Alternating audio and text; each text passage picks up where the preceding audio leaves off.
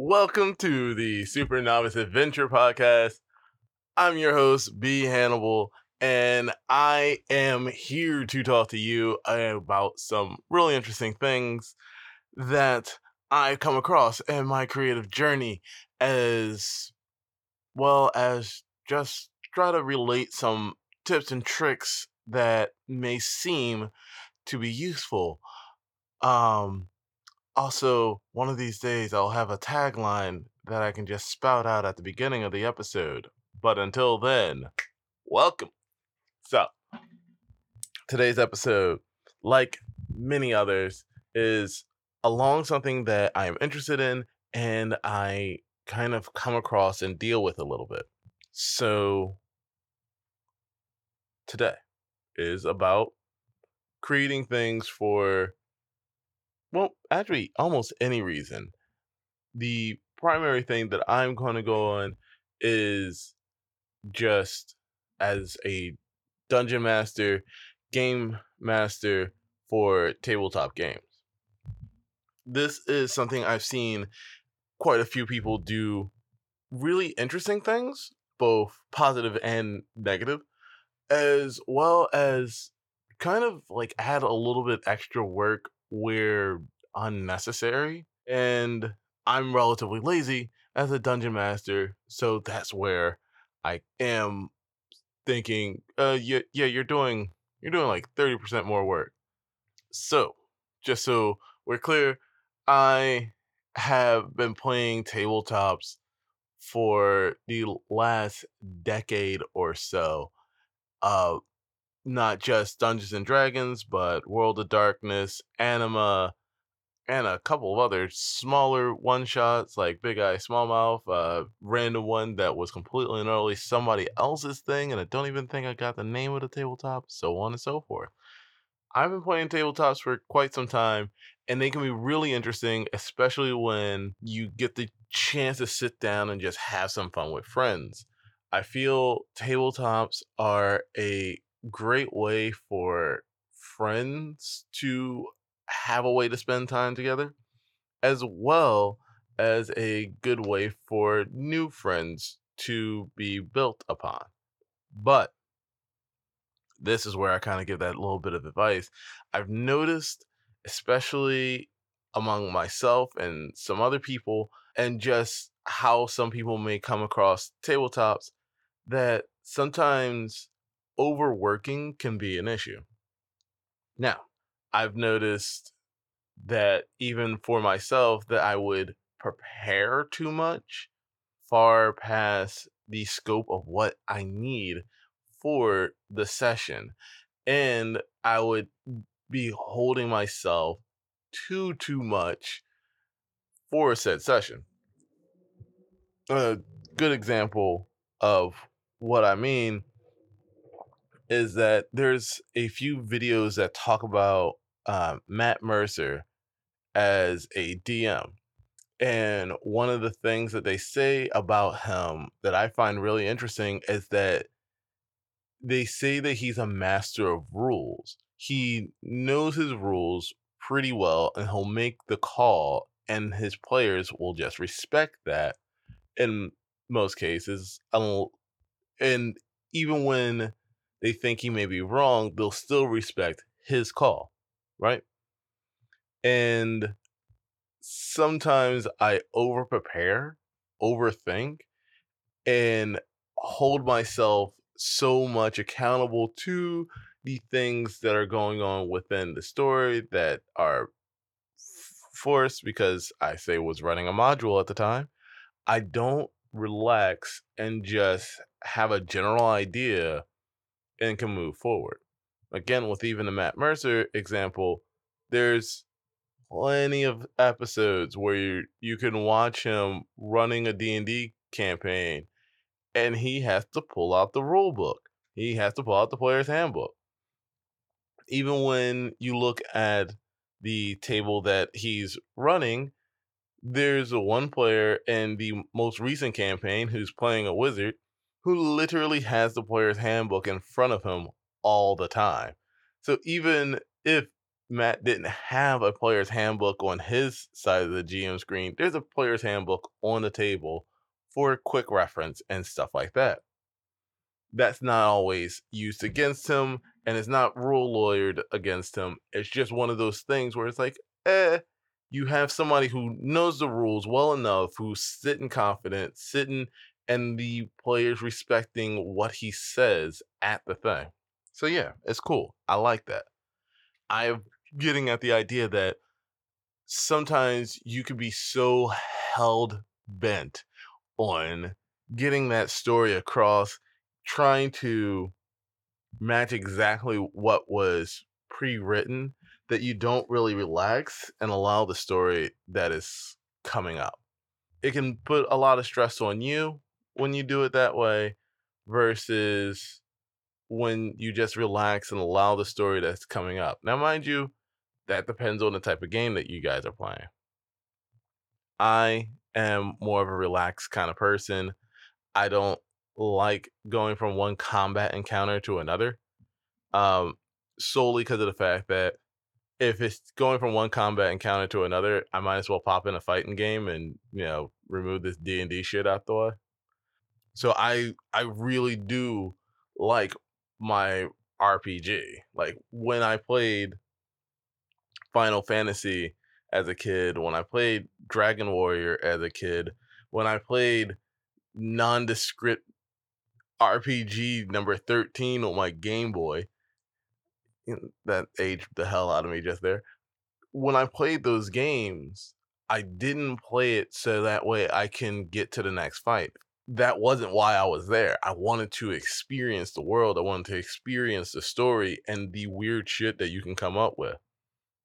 One of the main reasons why I fell in love with One Piece after I fell in love with One Piece was because of the fact that there was a cover photo of the crew eating a bunch of stuff, and the thing that stuck with me was a banana shaped and, for all intents and purposes, banana watermelon. It was a watermelon color, banana shape, peeled like a banana, but watermelon on the inside. I found that amazing and loved the idea. I love the combination of thought process. And that's where I get into. So taking those times and moments to relax and come across that. Now, me as a dungeon master, I have found that it's actually becoming a little bit easier the more I relax, the more I just let things happen, the less I try to force, and the less I try to hold on to thought processes. So, a grand example of what I mean is that right now, my players have done something that is a full curveball, and they ended up going a direction that I did not expect them to go. So I took the information that they should get if they had gone the direction I expected them to go. I used that to try to inform them of the direction that they should go. Maybe they skip an entire thing altogether. Maybe they don't. But because of the fact that they didn't get that information, they didn't understand it, then the thing that moves next will be they find out maybe what that information was. Maybe they move forward overall. So on. My relaxing, my pulling back, my not needing to be on this script that is written has allowed me to have a much more interesting game. Over the last 3 sessions of my game have been essentially that scene in a movie where they rewind and show you another character's perspective as things are happening. And it has been ridiculous. First, one group was causing a ruckus, failing at a stealth infiltration, and made a huge amount of noise and managed to get away. Second, the party member that was absent from that had gone up, saw the commotion that was happening. They had gone around to see the party members that were escaping from earlier. The prisoners that were captured were saved because of the fact of all the ruckus that had gone on. And then he ended up assisting in their escape. So they fully got away solely because of him. And then he had to make a mad dash a nice chunk later and ended up hiding in the grasslands nearby. And then another character who was separated from all of that ended up getting captured, ended up finding the person that they were looking for, and ended up being able to save him and get out during the ruckus that was being caused by the first group and right before the events of what happened with the second group. Now, everything makes sense. The reason why the prisoners were able to get away was because of the craziness that was going on. The reason why the people that got captured, my players that got captured, was able to get away was because of the fact that these prisoners that were escaping at the moment, they seemed like they were making a break for it, and the events of what had happened very much only technically a few minutes beforehand drew all the guard towers' attention away from them. So they were able to get out of there with the technically more valuable prisoner. And I did that. I did all of that storytelling and playing over 3 sessions, technically, solely because of the fact that I was just not being pigeonholed to the book. I was not being pigeonholed into the story that I had written and just let the world unfold naturally. I have players that are on different time zones and different situations where they have to drop in and drop out. And so by electing to naturally react to their dropping in, forced it to be a real situation where they came up and it was a, oh shit, you're affecting the world. And because of the fact that I'm pretty good, this is a thing that I'm good at.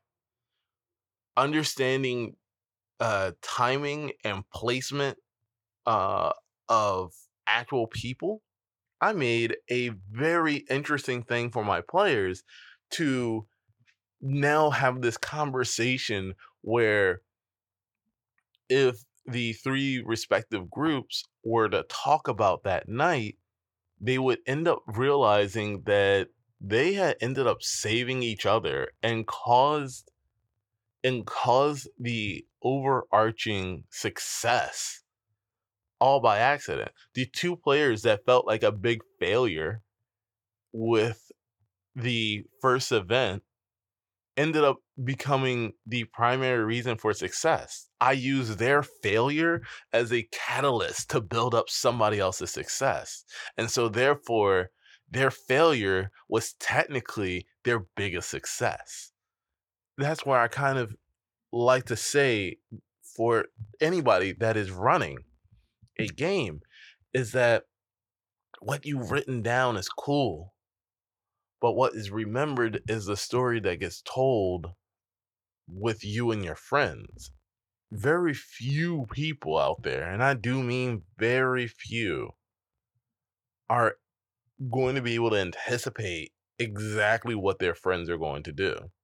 And I do mean very few. And so just going with that weird thing and using the strengths that you know you have. Everybody has one.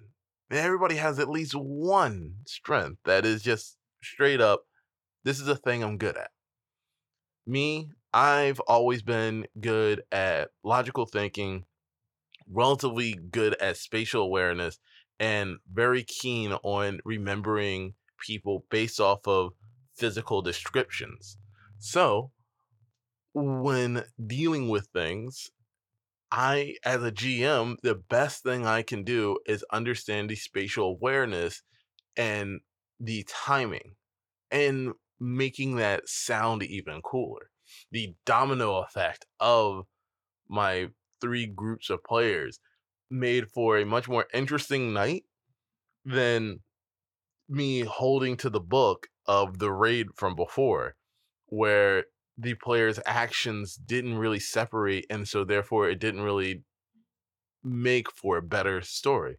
And mind you, that's the first round. I'm going to try to figure out how to make this better. There's got to be a way where I can turn that into an even better format. And that's even more exciting. I can't wait to figure out a way to turn a 4-player game session into a actual thing. Maybe I'll run a heist one shot where I actually have the players trying to make decisions separately without actually talking to each other until they're in the same room.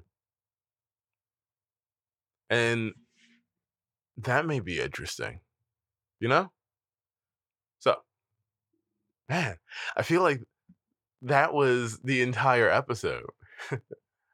But I do want to get at the thing that I guess is actionable. I'll give you some actionable tips. First thing, have a decent understanding of what you're working with. Whether it be a completely handwritten story or whether it be a module, it doesn't matter. What matters is the actionable part. If it's a module, then read enough of it where you understand the layout, you understand the primary events, and you can move forward. You don't need to read it all the way through, which, by the way, I'd recommend any module that you read all the way through from beginning to end once, because that changes how you interact with characters. A good example is Horde of the Dragon Queen. There's a few characters that you can make them sound as intimidating and as big boss as you want, and if they die early, it doesn't really change anything. But there's some characters where you want them to sound almost scheming, maniacal. They can sound big boss. Yes, you can make them sound big, bad, and so on because they have bigger plans. Changes how you would have that character interact with the player.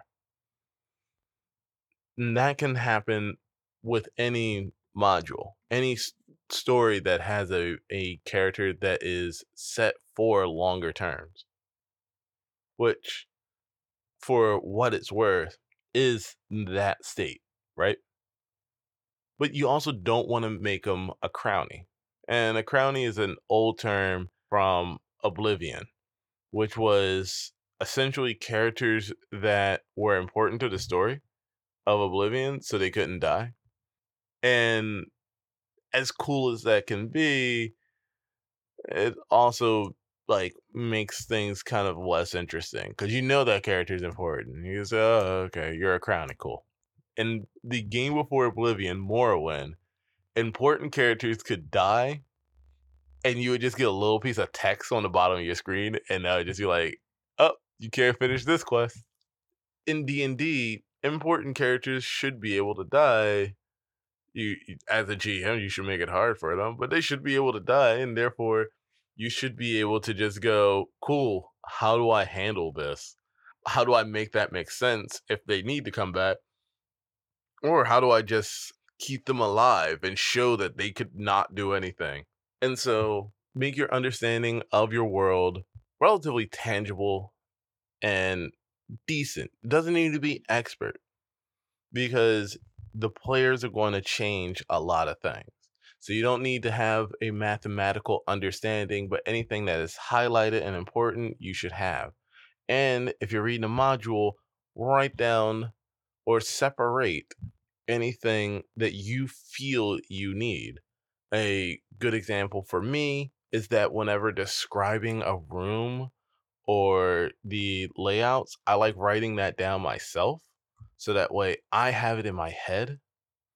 And it's also a little bit easier because it's separate. It is on a piece of paper that is separate that I can read off and I can highlight when it matters.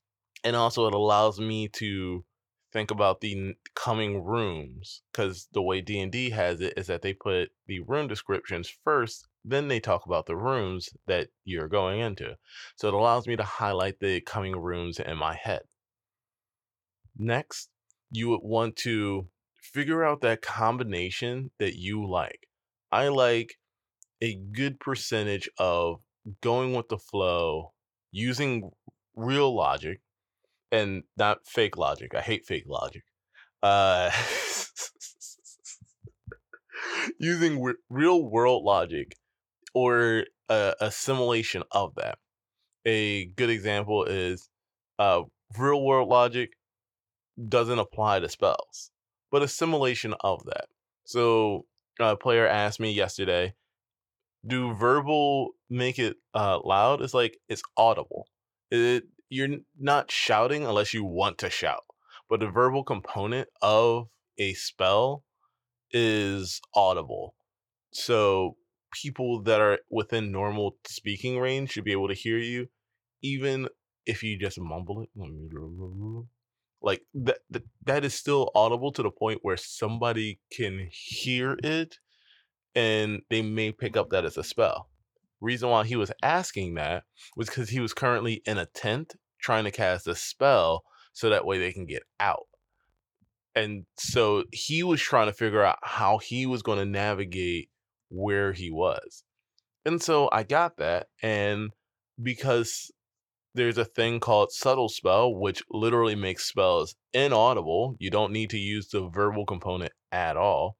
So essentially, I would consider the verbal component being only thought. So you only have to think the words, and therefore you cast a spell. So using that logic, that subtle spell does exist. That means that you'd still have to say incantations, even if they're a whisper, even if they're, inaudible. But you can also shout these things. You can just shout the spell's name, Thunderbolt. And yeah, that could be also the reason. Try to combine the two pieces of information. Don't get too caught up in the prefix of the game, the stuff that you prepared the night, week, month before, right? Don't get too caught up in that. Get caught up in the ridiculous joke that your friend is telling. And because you're the GM, I understand that you're going to be constantly thinking while players are talking. Sometimes you're thinking about how to respond. Sometimes you're thinking about what this character would respond to all of this. Sometimes you're thinking about when is the right time to drop this piece of information. It can be a multitude of things, but never get too caught up in that. I say all that to kind of leave this last piece with you as a GM and something that I wish to be able to do. Right now I can't do, but I definitely am planning on doing this, which is just have moments where the players get to just play with each other. As the GM, because of the fact that you are the world, because of the fact that you are just the everything to this group, you kind of start to feel like you're the most important player, that you need to react and be on everything and so on. And a lot of times I react and say things too soon. I respond to players too soon. And it's because of the fact that I'm not responding as a GM. I'm responding as a person that's like, "No, you idiot. That's not how that works." Or, "What the hell? No. You should not be jumping off a," you know what I mean? Like, I'm responding as the player, not the game master. And sometimes that's fine, but a lot of times I feel like I can be stepping into a realm that I should definitely kind of like pull back off of, because the players themselves don't always get to interact with each other. When I say they don't always interact with each other, like they have spells, they fight, and so on and so forth.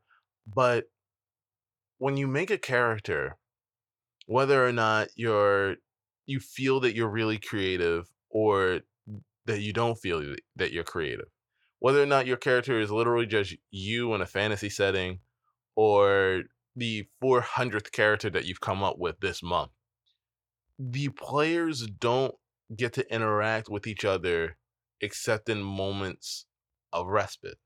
I always feel that it's best to give the players a moment where they can just interact with each other without consequence, without too much to worry about. And that's where I'm also personally not at in the module that I'm running, but I also am trying to give as much freedom for those little details as I possibly can. And so I feel that that is like one of the things. So giving the players a reason to talk while they're taking watch on a few days travel, fine. Giving players reasons to talk while they're coming down from the inn. You know, like if they're staring at an inn and they're just coming down and they're all getting breakfast, giving them a reason to allow them to talk before going into the next bit of story. Like if they could talk for like 10, 15 minutes, then let them talk. Like if you got a group of 5 players, uh, and they haven't just talked to each other as characters, then they like some of the players may be feeling a little bit antsy and want to really get in. And also to allow the group to become a group. You don't want to hang out with a person you've never talked to. And the same thing happens in D&D. Like the player characters technically kind of don't know each other, so the players themselves don't know their character, and they may not feel the need to make them a solid human being. And that happens. And honestly, not every group is going to want that. Some groups are going to want to go the Pathfinder route. Loot, sell the loot, get better equipment, go find better loot. Like that's the Pathfinder was built on the idea, like that was pretty much all of Pathfinder. And if you think about that just like play cycle, that's a lot of games. A lot of games have different things. Some games are more about the characters, other games are less about the characters. Some games are a good little mix. If you feel that your party would enjoy that, give them a space, give them a place, put them at an inn where they just get to talk for like a half an hour. Like they actually get dinner. Like, what do you talk about? And talk to your players too. Okay. I feel like I'm starting to go into other topics, and I'll say that for later. So let me just finish off my ramblings and get my ideas across. As a player, you are sitting here with your GM and you don't really know what's about to come. As the GM, you shouldn't be in too much of a hurry and too stapled to the ground of the work that you put in, because you don't know what the player is going to respond to. And sometimes the best reply is just relaxing and going, that sounds like a good idea. You should try it and see what happens. Feel free to freestyle the hell out of your D&D game. And, well, have fun, stay creative, and stay awesome.